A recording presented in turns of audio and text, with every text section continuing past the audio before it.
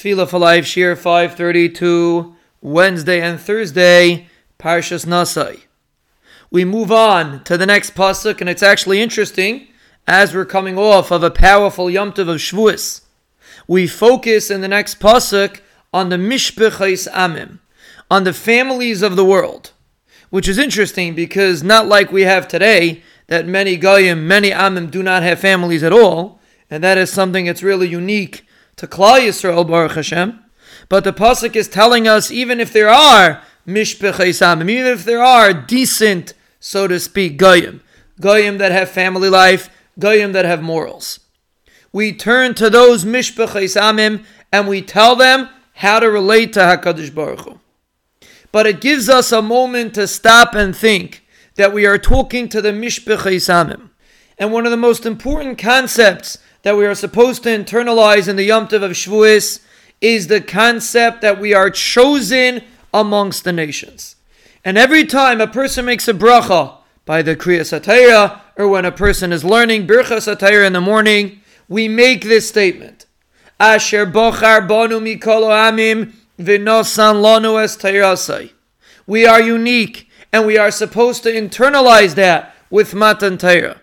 Matan Torah is a demonstration of our unique relationship with the Ribbono Shel Olam that no other nation has. We are special. The Ribbono Shel Olam has an ahava for us. And we mentioned it many times in the beginning of the Psukim of Haidu. But it's something that we constantly have to internalize. Because unfortunately many Yidden do not appreciate Asher Bachar Banu Mikol Ha'amim. They don't realize that we're unique. They feel like there's something we can look up to by the guy. And the Yom Tov of Shavuos is supposed to teach us that that is a travesty to think like that. A person has to realize that we are chosen, we are special, there is nothing that we are missing. The opposite is true. We guide the nations, like we'll see in this pasuk. We are the chosen ones, and we show the nations how to relate to HaKadosh Baruch Hu. Because HaKadosh Baruch Hu is our Hashem. He is not their Hashem. Of course, HaKadosh Baruch Hu rules over the whole world.